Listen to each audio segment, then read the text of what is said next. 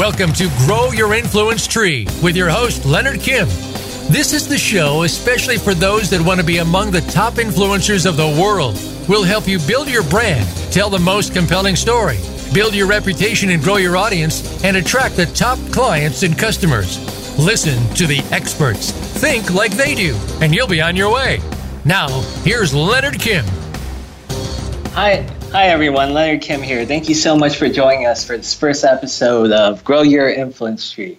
Today I'm here with Blake Jamieson and another guest who's going to be attending the show later, Satchit Gogwani. I think that's how you say his name. I usually call him Ratchet Satchit, but hey, Blake, what he's basically done is he's gone out there, worked in marketing and advertising and all that normal, boring stuff that I do. But one day he decided to have a dream.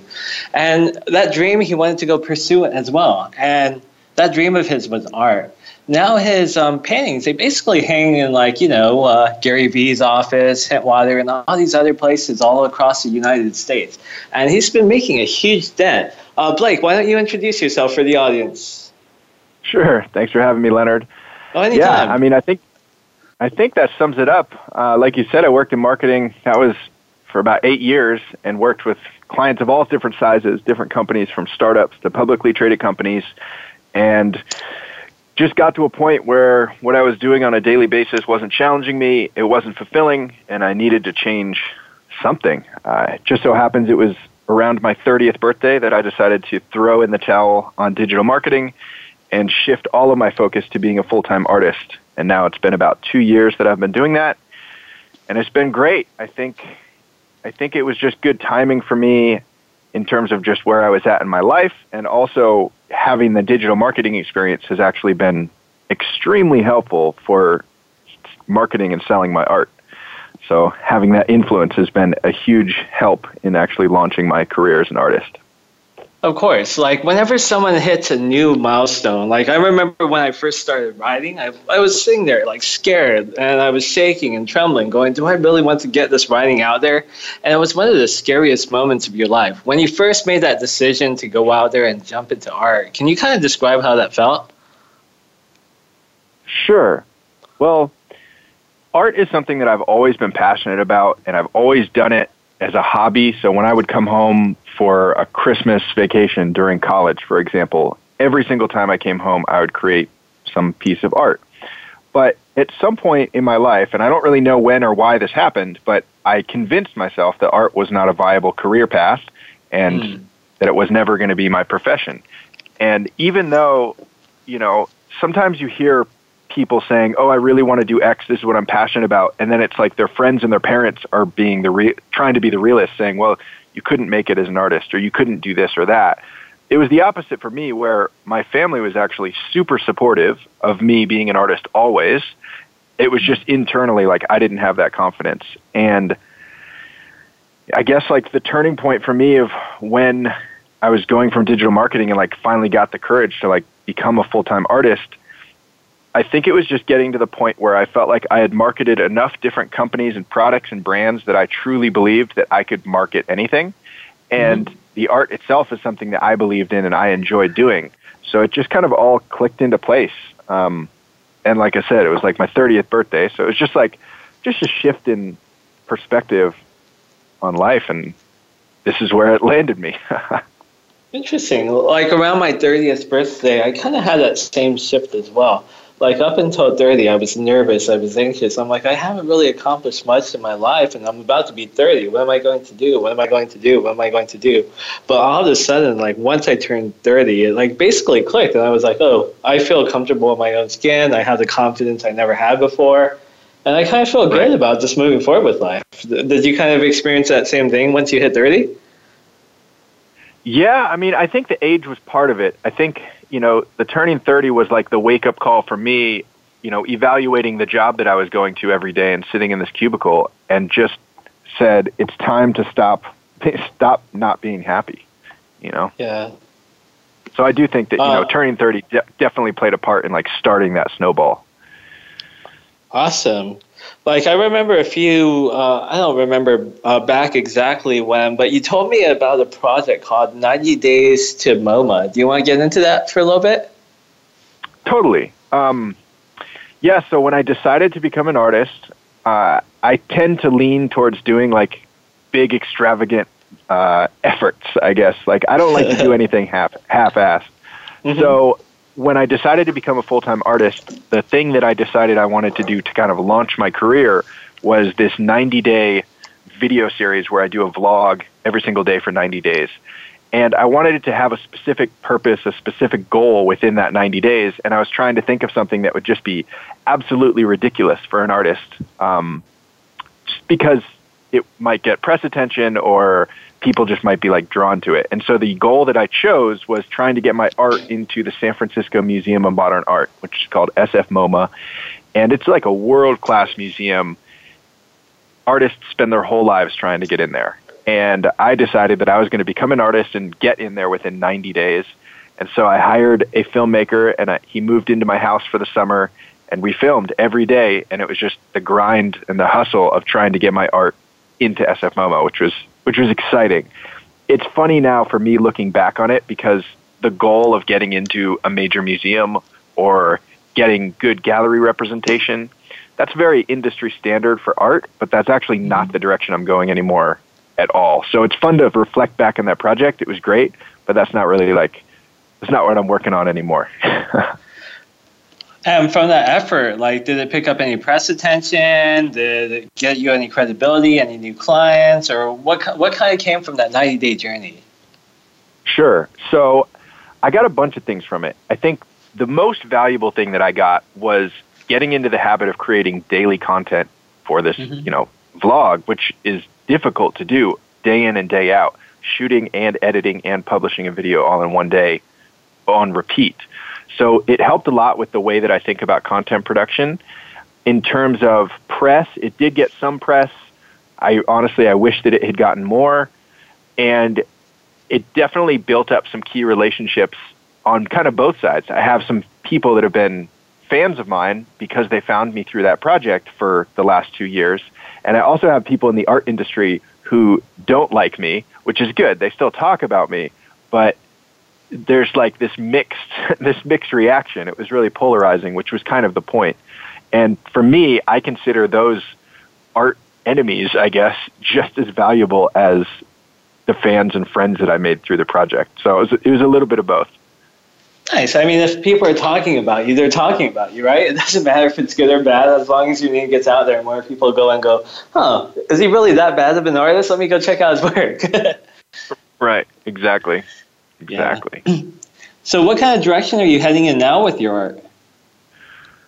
So now I'm, again, trying to do things just differently than everyone else and do things all in. And so I reflected back and I looked at all of the art that I've ever sold in the last 2 years of being an artist, and I realized that 80% of it, even more than 80%, was going to offices, businesses, mostly in tech. And I think that's because of my history in tech, and those are my relationships. But when I looked at it on paper, it became really clear to me that that is the direction that I should pursue. I shouldn't worry about trying to sell my art to established art collectors or get into galleries, because that's just so competitive. That's what every artist is trying to do. And I just want to carve out my own little niche of being the go-to guy for anyone that needs office art. So basically, some of the key things that you really did in this process is, one, you really figured out exactly what you wanted to do. Two, you found made sure you were passionate about it. Three, you kind of went out there and took action. And four, you tried to do something big, make some media attention behind it. Five, you decided to go find a different way and find a different niche in, right? Yeah. I think that sums it up pretty well. Cool. So how's this process going so far? What process are you in? Have you been approaching art companies? Are you running ads? What kind of process do you really have set up for this for the distribution of your art that you have going on?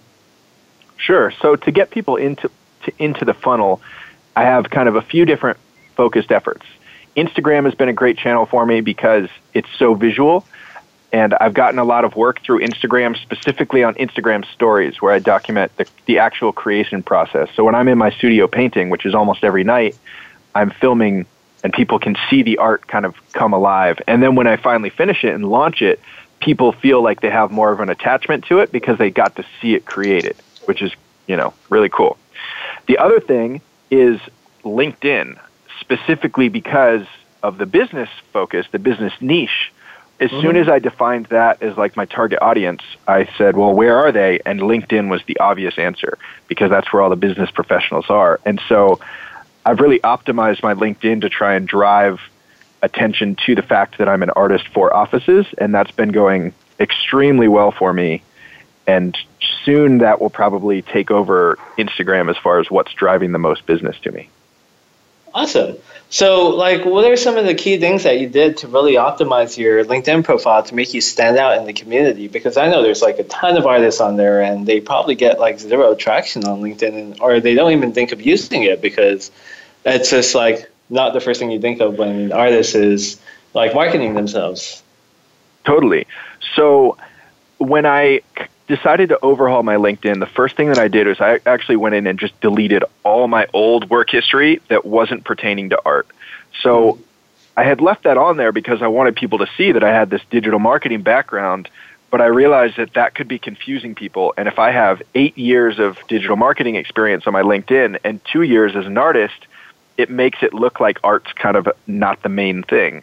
And so I got rid of all my old work history, and then I really beefed out the bio section and the about and the little blurb and the headline under your LinkedIn title. All of those just really honing in on I'm the guy for office art, and I just want to make that crystal clear. And so that was the first thing. The next thing is just being really proactive and finding the people who you want to connect with and just simply looking at their profile, because of the way that LinkedIn will notify and say, Blake Jamieson looked at your profile.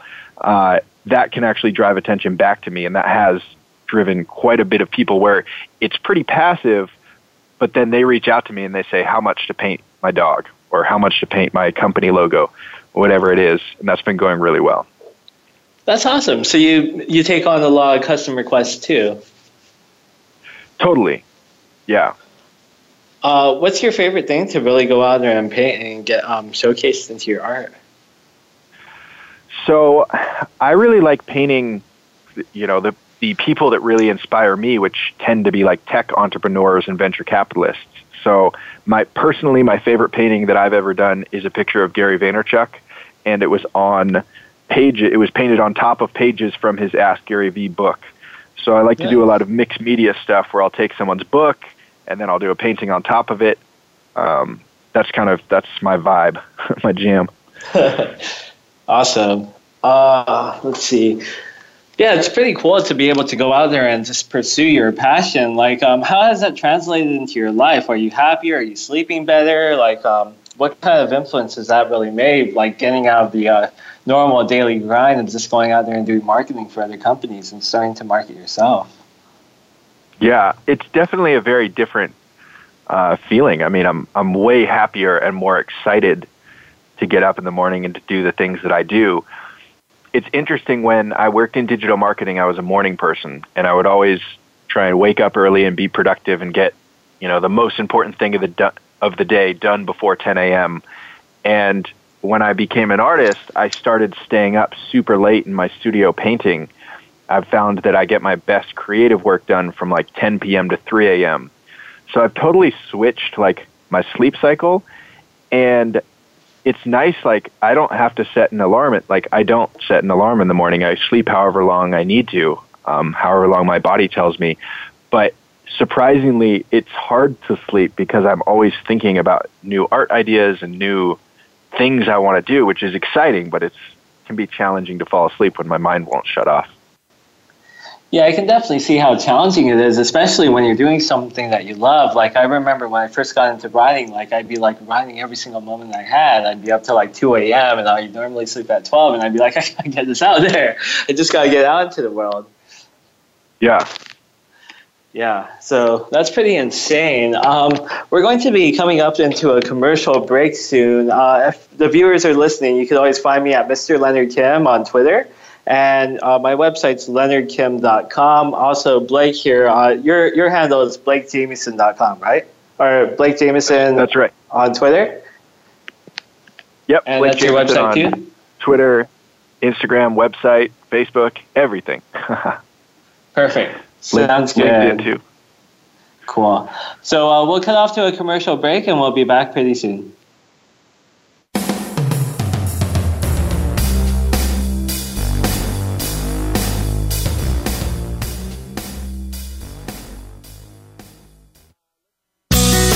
Be sure to friend us on Facebook. You can do it right now. Visit facebook.com/Voice America or search for us at keyword Voice America.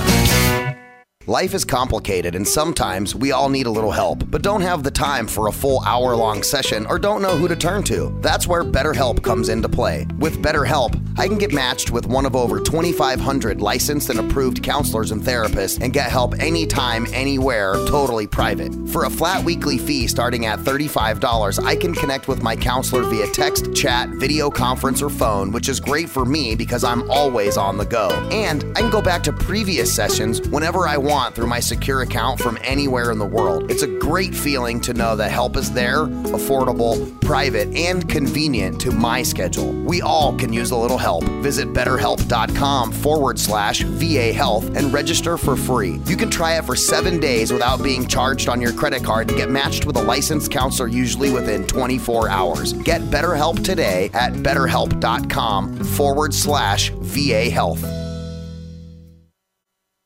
Want to improve your health, business, and life just by listening to a radio show? Well, we can at least move you in the right direction. Listen for Spotlight, the Allison H. Larson Show. Each week, Allison will speak with amazing guests and find out what's changed their lives and how they are changing the lives of others. From beauty to health to business and personal relationships, we're here to inspire you to live your life of passion. Listen every Tuesday at 10 a.m. Pacific Time, 1 p.m. Eastern on the Voice America Influencers channel.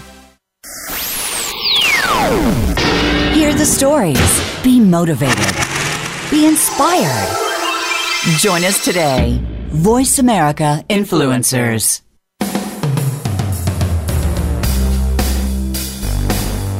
This is Grow Your Influence Tree. To reach Leonard Kim or his guest, call into the program at 1-866-472-5795. That's 1-866-472-5795. Or drop a line by email to hello@leonardkim.com. Now, back to Grow Your Influence Tree. Hi, everyone. Welcome back. This is Leonard Kim here with our guest, Blake Jameson. We're going to basically get into how we met. Back a few years ago, I think it was, I met Blake through my friend, Cami Pham, and she was involved in one of the books that he was creating at the time. What book was that, Blake? So that was Tinder Hacks, which is Tinder Hacks. a guide for guys to help them crush it on Tinder.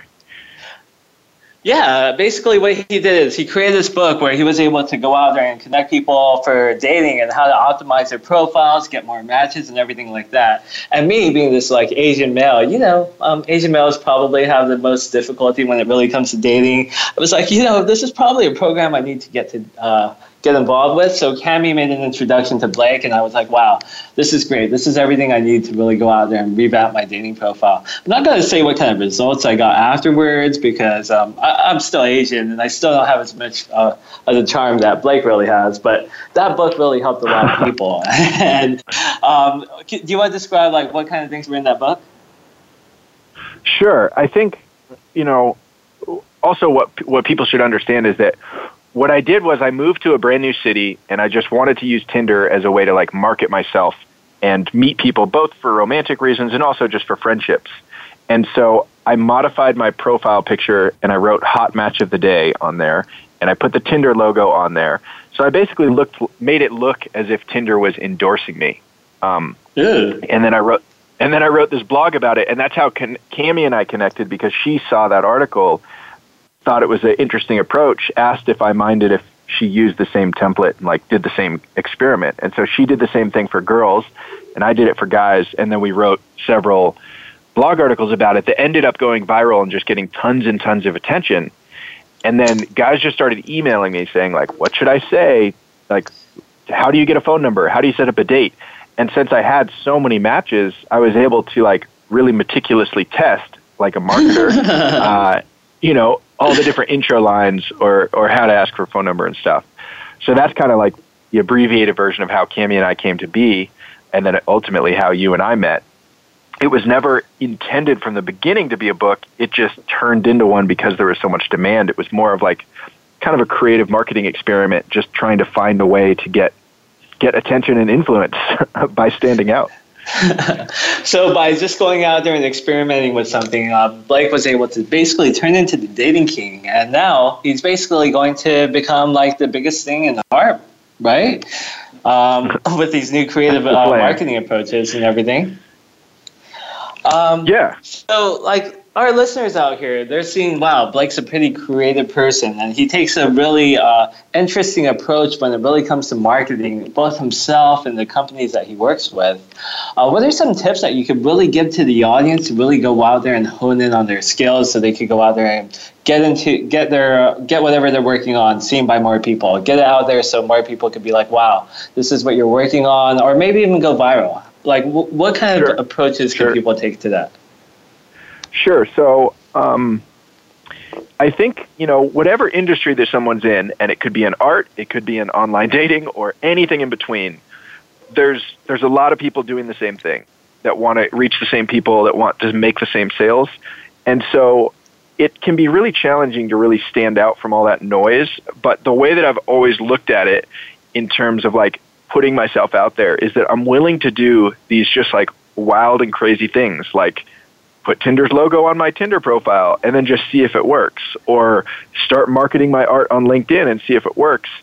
And, it's easy on a show like this to just talk about those wins and those successes because those did kind of go viral and they did get tons of attention. But there were also dozens of other failed attempts. And the great thing about like trying to really think outside the box and be creative to get attention is that the worst thing that can happen if you fail is that you don't get attention. And so by design, no one actually sees your mistakes. Because your mistakes That's true. like which is like, that's always what I'm thinking about is like, what can I do to just be really crazy and different than everyone else, where if I fail, well, who cares, that I'm just part of the noise anyways. And so I think like that mindset going into it is super important, that like, Tinder Hacks wasn't my first attempt at going viral. It was just the first thing that actually did. And then in terms of like the actual strategy of like how to, like what to give people, I'm looking at the end customer that I wanted. So it's like with Tinder Hacks, it's these men that are struggling with online dating. And it's like, well, how can I give them what they want and help them? Yeah. How can I help them the most and like come from like a value first, standpoint. And then, if you look at like the actual Tinder experiment, like putting the Tinder logo and the match of the day thing on my picture a long time ago, I was looking at that of like, okay, who's my target audience? It's these women that I'm going to match with, and how can I like make them enjoy Tinder and like laugh today without being a creep? Like they get so many like creepy messages and stuff. So doing this kind of endorsed by Tinder little joke experiment, a lot of people found that hilarious, and they automatically kind of liked and trusted me because like I'd already like made them laugh. And that's sometimes a hard thing to do on Tinder. So yeah. Oh yeah, especially through a screen when you've never met someone. They're like, who's this guy? Yeah, exactly. Yeah. I really get that. I mean, marketing is pretty hard, especially if you don't really know who your audience is. And I really like the fact that you brought up that you really have to figure out who your target audience is. Do you really have a structure and outline on how you do that? Like, I know my process is to go, okay, if I'm selling a cooking product, I have to think what kind of people cook, and I go backwards and backwards and backwards and keep asking myself questions. What kind of process do you have set up for that? Yeah, it's a great question because I'm in the process of building kind of my ideal customer avatar right now for selling art to businesses. So I think it's not really something that I've done yet for the art stuff. There are certain things that I just like think in my head of like, okay, well, if I want to sell art to companies, it's best if I can get ones where they like just raised money so that they have money to invest in some original artwork. So maybe when they reach like their A or B round and they're moving into a new office that has blank walls, that's that's the timing that I want to like get to them. But in terms of developing the whole customer profile, like what they eat for breakfast and what TV shows they watch and what podcasts they listen to, I haven't dug that deep yet. I'm excited to do it, but I would love if you have any tips, on your process. I'd love to hear it. Sure. So with personal branding, what is my expertise, I really go out there and I help people build their brands, get featured in publications, and grow their social media following. I look at my ideal customer and I go kind of backwards. I go, okay, so what kind of person probably needs most help in the internet age? That's probably someone who's about like 40 to 45 because we're in our 30s and we kind of barely just get the internet because we sort of grew up with it, but it wasn't embedded into our culture.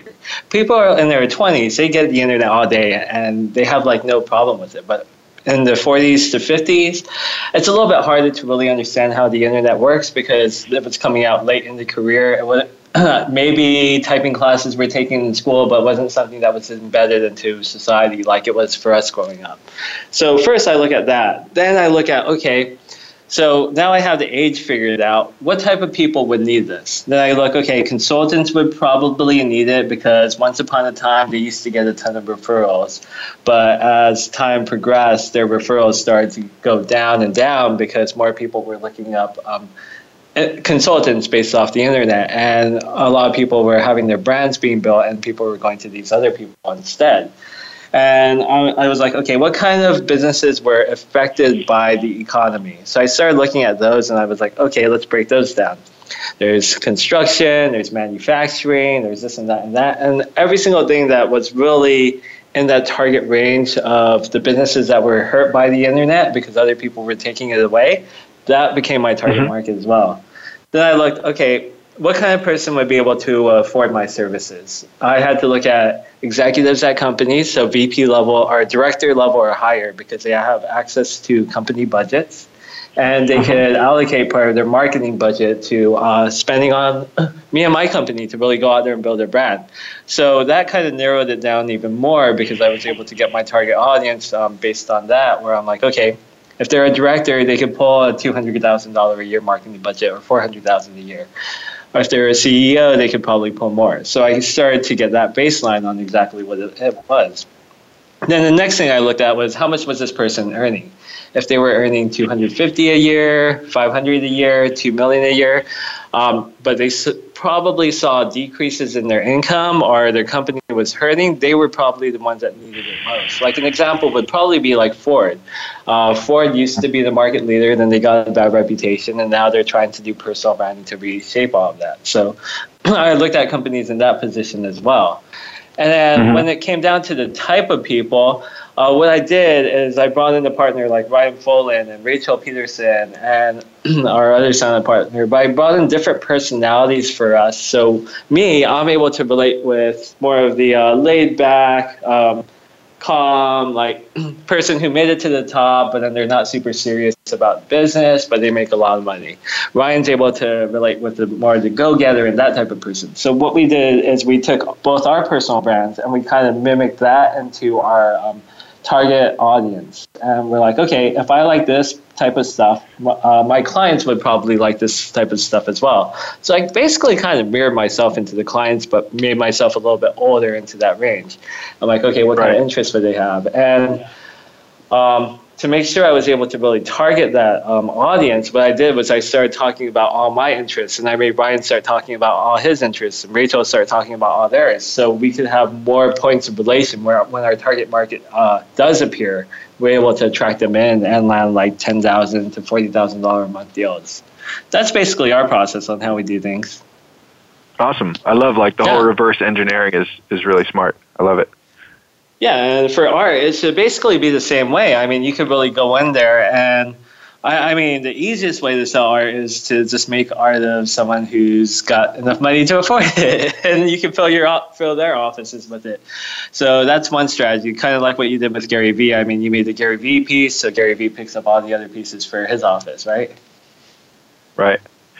So, yeah, I mean, it's funny. The Gary Vee piece is interesting because I actually painted that back in 2012 when I was doing digital marketing and just loved Gary as a digital marketer, but I didn't really have any value that I could offer him in digital marketing because he knew way more than me. He was like one of my mentors. And so painting this Muhammad Ali picture right when he released Jab, Jab, Jab, Right Hook and mailing it to him was like one way that I could give him value outside of the digital marketing world. So it's funny now, 5 years later, now I'm a full-time artist, and that he has like one of the very first paintings that I ever put out into the world, really.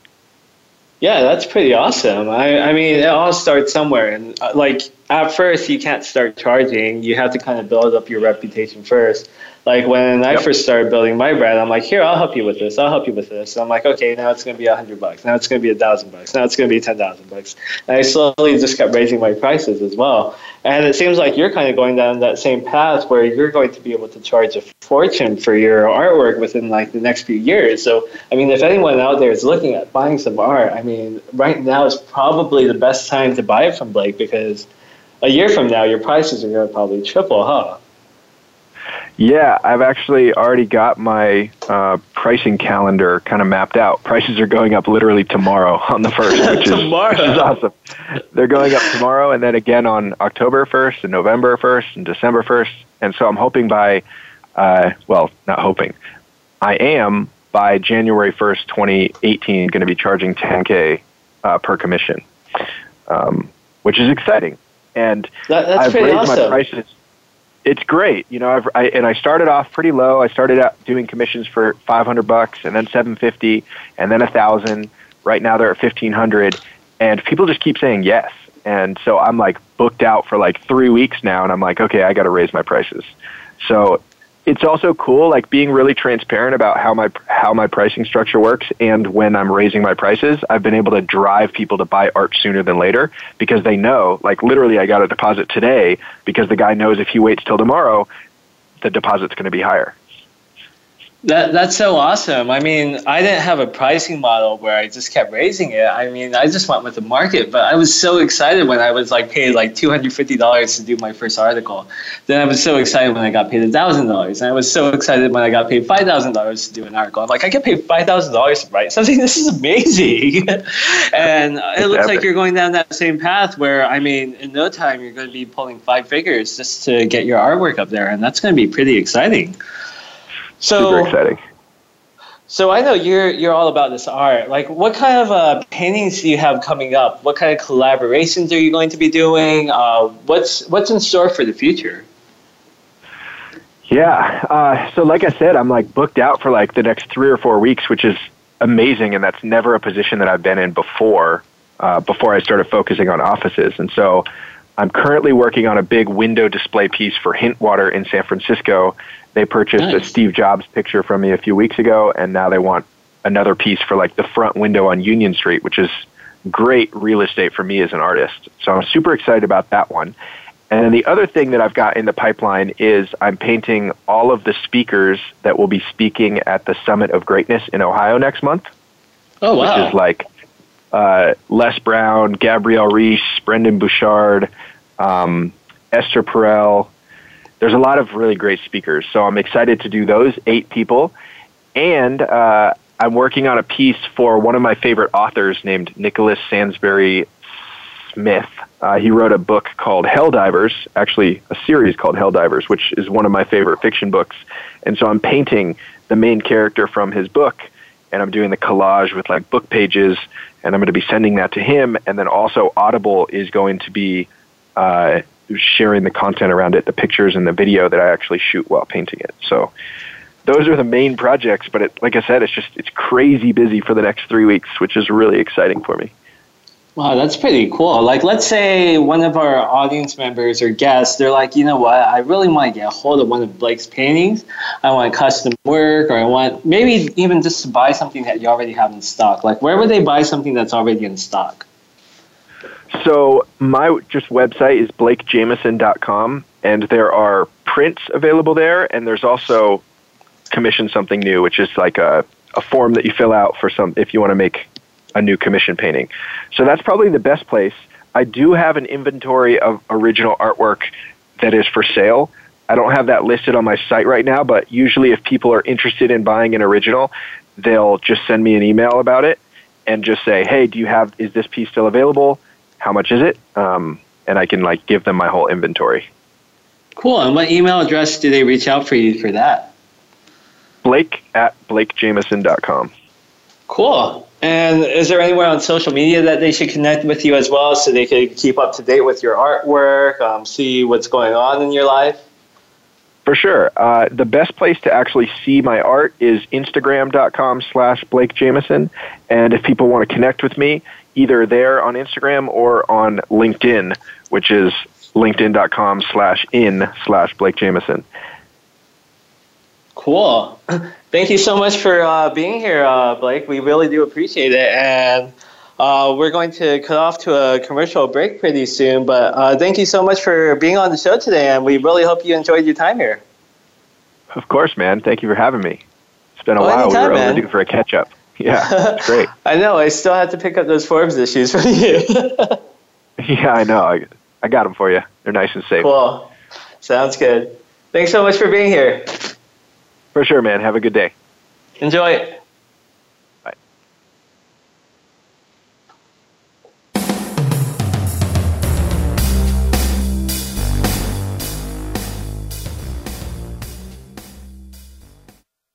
Think you've seen everything there is to see in online television? Let us surprise you. Visit voiceamerica.tv today for sports, health, business, and more on demand 24/7. I'm busy and so is my family. Leftover pizza and unhealthy takeout isn't really doing it for us anymore. Just ask my bathroom scale. That all changed when I found Freshly. For less than $10 a meal, Freshly delivers 6 meals a week, always fresh, never frozen, prepared by top chefs and nutritionists using the best, freshest, gluten-free ingredients. The best part is the menu is always new and fresh, just like the food, and it only takes 3 minutes for me to prepare breakfast, lunch, or dinner, and there's no messy cleanup and no dishes. My family loves the choices and the taste, and Freshly delivers to my home and my office, so I eat healthy all day, every day. If you're tired of the same old cardboard delivery and takeout, try out Freshly.com today and save $20 on your first order using coupon code VAH639 at Freshly.com. Your taste buds and your scale will thank you. So save $20 today with coupon code VAH639 at Freshly.com. Would you like to make more money, help more people, and have more fun? Tune in to Noah St. John's Money Mindset and Marketing Mastery Show, because you'll discover the money, mindset, and marketing skills that will help you create the abundant lifestyle you desire. As an international keynote speaker, best-selling author, and thought leader, Noah helps business owners increase their income, influence, and impact. So tune in to Noah St. John's Money Mindset and Marketing Mastery Show, live every Friday at 3 p.m. Eastern, noon Pacific, on the Voice America Influencers channel. Change starts here. Change starts now. Join us, the Voice America Influencers channel.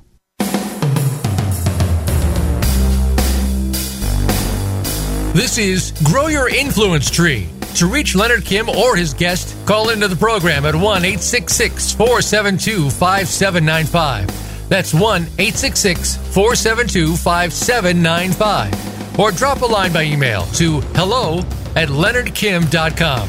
Now, back to Grow Your Influence Tree. Hey, Leonard Kim back here, and we're with our second guest, Sachet Gagwani. Is that how you say it? Or is it like Ratchet Sachet? Yeah, what close, exactly man. is it? You're closer than most people. It's Sachet Gagwani. Oh, Sachet. Oh, that doesn't even sound anything like Ratchet. I get this wrong all the time. So basically you're like an app developer or something, right? Like I see you're messaging me all the time and you're like, hey, and I'm like, what in the world does this guy do? I have no idea what you do except for, I think you have some kind of app, right? Yeah. So, the newest venture, it's, our company's called Patron Technologies. We do a bunch of stuff, but our most viral product this far is our flagship consumer app on iOS. It's called Covertly.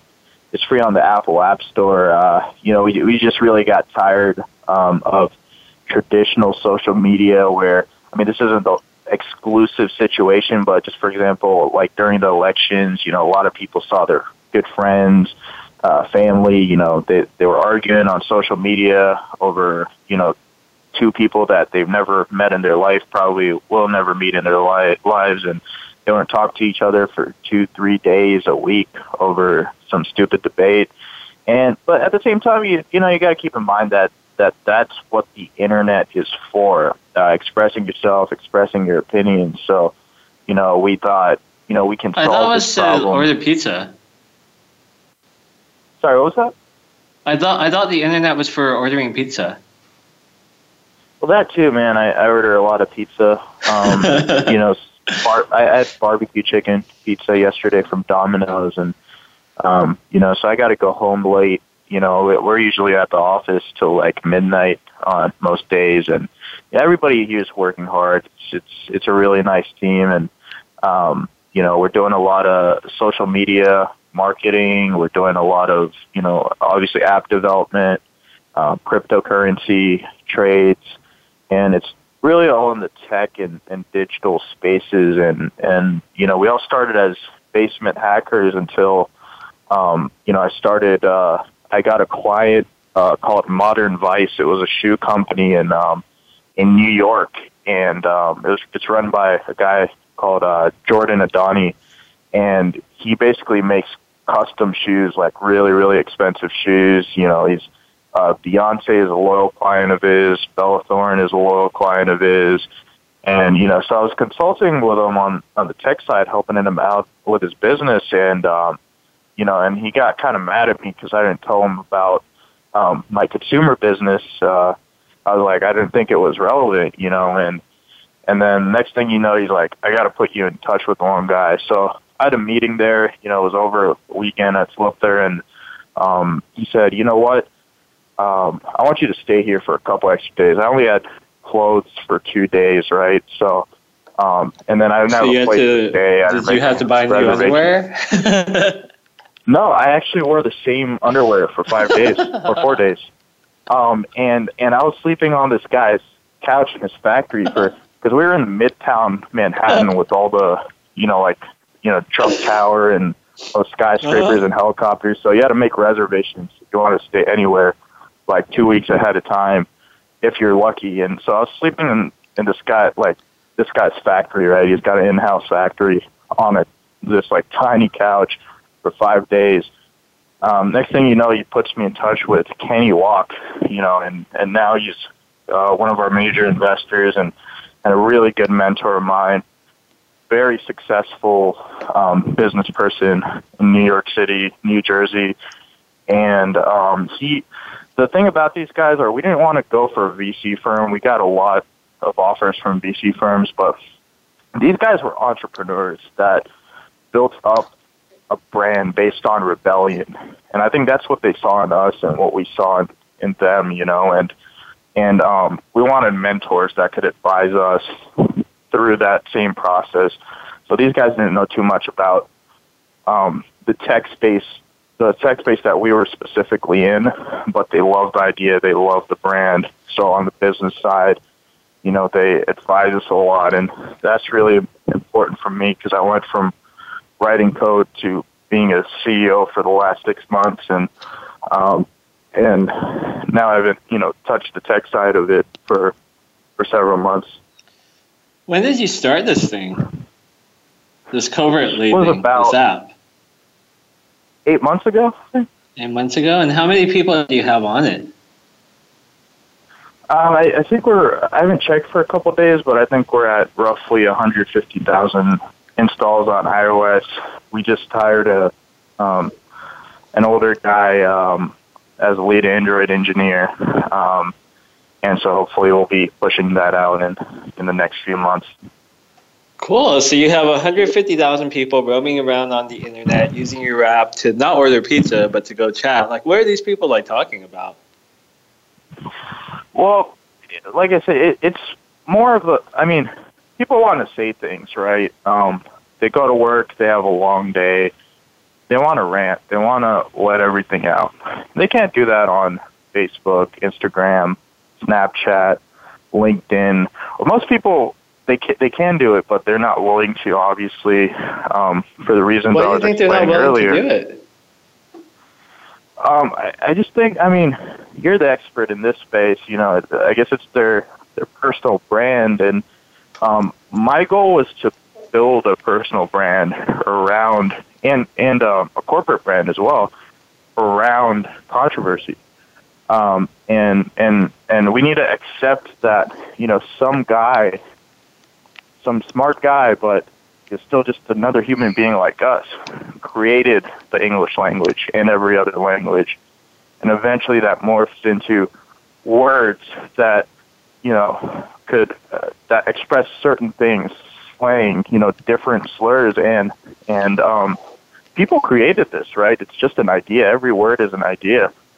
So there's no point of getting offended based on that. It's just that our social culture and pop culture has created that illusion, and we're trying to show that to people, because this illusion is, you know, it's just creating too much inefficiency throughout the internet. And so your app, people are going to rant there, and like, what happens? You get to chat with other people who are ranting. Like, I don't really know how your app works. Like, yeah, so like if you imagine Twitter on mobile, right? You've got handles, you've got an infinite feed. It's very similar to Twitter, except there's no handles. Cool. I like Twitter. All the posts are blank. Yeah, and instead of the handle, it shows what city you're posting from. So it's geolocation based instead of handles. So we don't have a web version of it for that reason, because it uses the technology in your phone for identifying the user privately. So it's basically kind of, sort of, pretty much anonymous. Yeah, it's. I guess you could describe it as, if you want to simply put it, it's pretty much an anonymous Twitter. Oh, cool. So you basically built up an entire network where you have 150,000 anonymous users all using your platform to basically go out there and rant. Yeah, because the thing was, about a year ago, mainly 2 years ago, you know, I used to express myself on traditional social media a lot, right? Like directly what I was feeling, no filter, completely raw. And, you know, a lot of people didn't like that. And they didn't like that, or they didn't like you? They didn't like that, and for that reason, some of those people didn't like me. And I was like, you know what? I'd rather continue being honest than have approval from these people, even though I still would, obviously, like anybody else, prefer approval from these people. So instead of creating content, I'm going to create a platform that will attract that type of content in the same mindset. That's an interesting way to look at things. So you were able to go out there and create a network where you could just basically kind of be yourself, huh? Yeah, essentially. And you know, it's just sad because people go on social media, if they're not engaged in business, they go on it to, you know, let their stress out and have fun, connect with their friends. And when you have this social censorship, it doesn't allow you to fully do that. So that creates kind of internet slavery and creates a system where, you know, people can't say what they want because they think they can't say what they want, even though they can actually say what they want. And we just need to show that to people. So that's what we're doing. So what you think happens is people, they really want to express themselves into a certain way, but they feel that since everyone's watching them, they have to be more like cultured, more civilized, and they can't really be their raw selves, right? Exactly, and that's respectable because you don't want your mom seeing you, you know, like say certain things that you may or may not want to say on Facebook. And that's fine. So that's why we have a lot of traction. That's why we created our own platform, because we are the place you go for that. And we own that environment where you only go there to create that type of content. Awesome. So I'm sure there's a lot of people who are listening to this who want to go out there and rant, and they'll probably be able to check you out. But there's a lot of people here who are really thinking, oh, I'm building an app right now. How am I going to get 150,000 people to use it within like an 8-month period? What kind of tips do you have for them? Well, you got to have a great team. and you got to build a proof of concept. I wrote an article on LinkedIn back in 2015 on hiring developers, and I mean, I was fortunate. I honestly had an advantage in this because I had tech experience and I had business experience. But most people are on one of two sides, one of two extremes. So really got to figure out what you want to build, do market analysis on it, build a proof of concept. We were running the app fine before the investors came in, but even though it helped us out a lot, but we had everything together. We had that team. Sagar, our co-founder, CTO, he was an even better developer than I am, and I'm really, really good, by the way. But he was way, way better. I'm really good, too. I'm just kidding. I'm horrible. But you can say I'm really good. And operations, too. Ashley's on the operations side. She's launching our brand ambassador campaign now. So we're going to be on, all colleges in the U.S. And you're going to see our brand there. We have stickers. We're going to have apparel. We're going to have dogs wearing our apparel. Oh, cool. The stickers are going to blow up your business. Yeah, Dad. Everybody loves puppies. And puppies attract women, and everybody loves women and boobs. And boobs are going to attract other women and other men. Okay. So basically what you have to do is you have to go out there, you have to find a team first. Then after you find that team, you have to figure out exactly what you want to build. But before you build that, you have to make sure that you do market analysis to make sure people actually want what you're looking for. Then you have to go and build it and distribute it and then start marketing and go through all the process, right? Yeah, and as a founder, it's important to have all aspects, right? No one's perfectly balanced. Like I said, Sagar's a better developer than me. Ashley's she's our other co-founder. She's better at operations than I am. But I've had a lot of experience in both of those, even if I'm not as good as they are. So what I'm going to do is, just keep expanding my knowledge in all of these spaces. And then once we're able to scale it the way we are, it's going to be completely different because it's different from going from a $10,000, basement startup to a $500,000 company to a $1 million company to a $10 million company. Every stage you're going to be running it completely differently. Yeah, I can definitely understand that. And I've always heard that you're always like 1 month away from going bankrupt. We're about to wrap up the show right now. I can't say that. How are people going to find you? Like, what are your handles on social media? What's your website? And what's your app called again?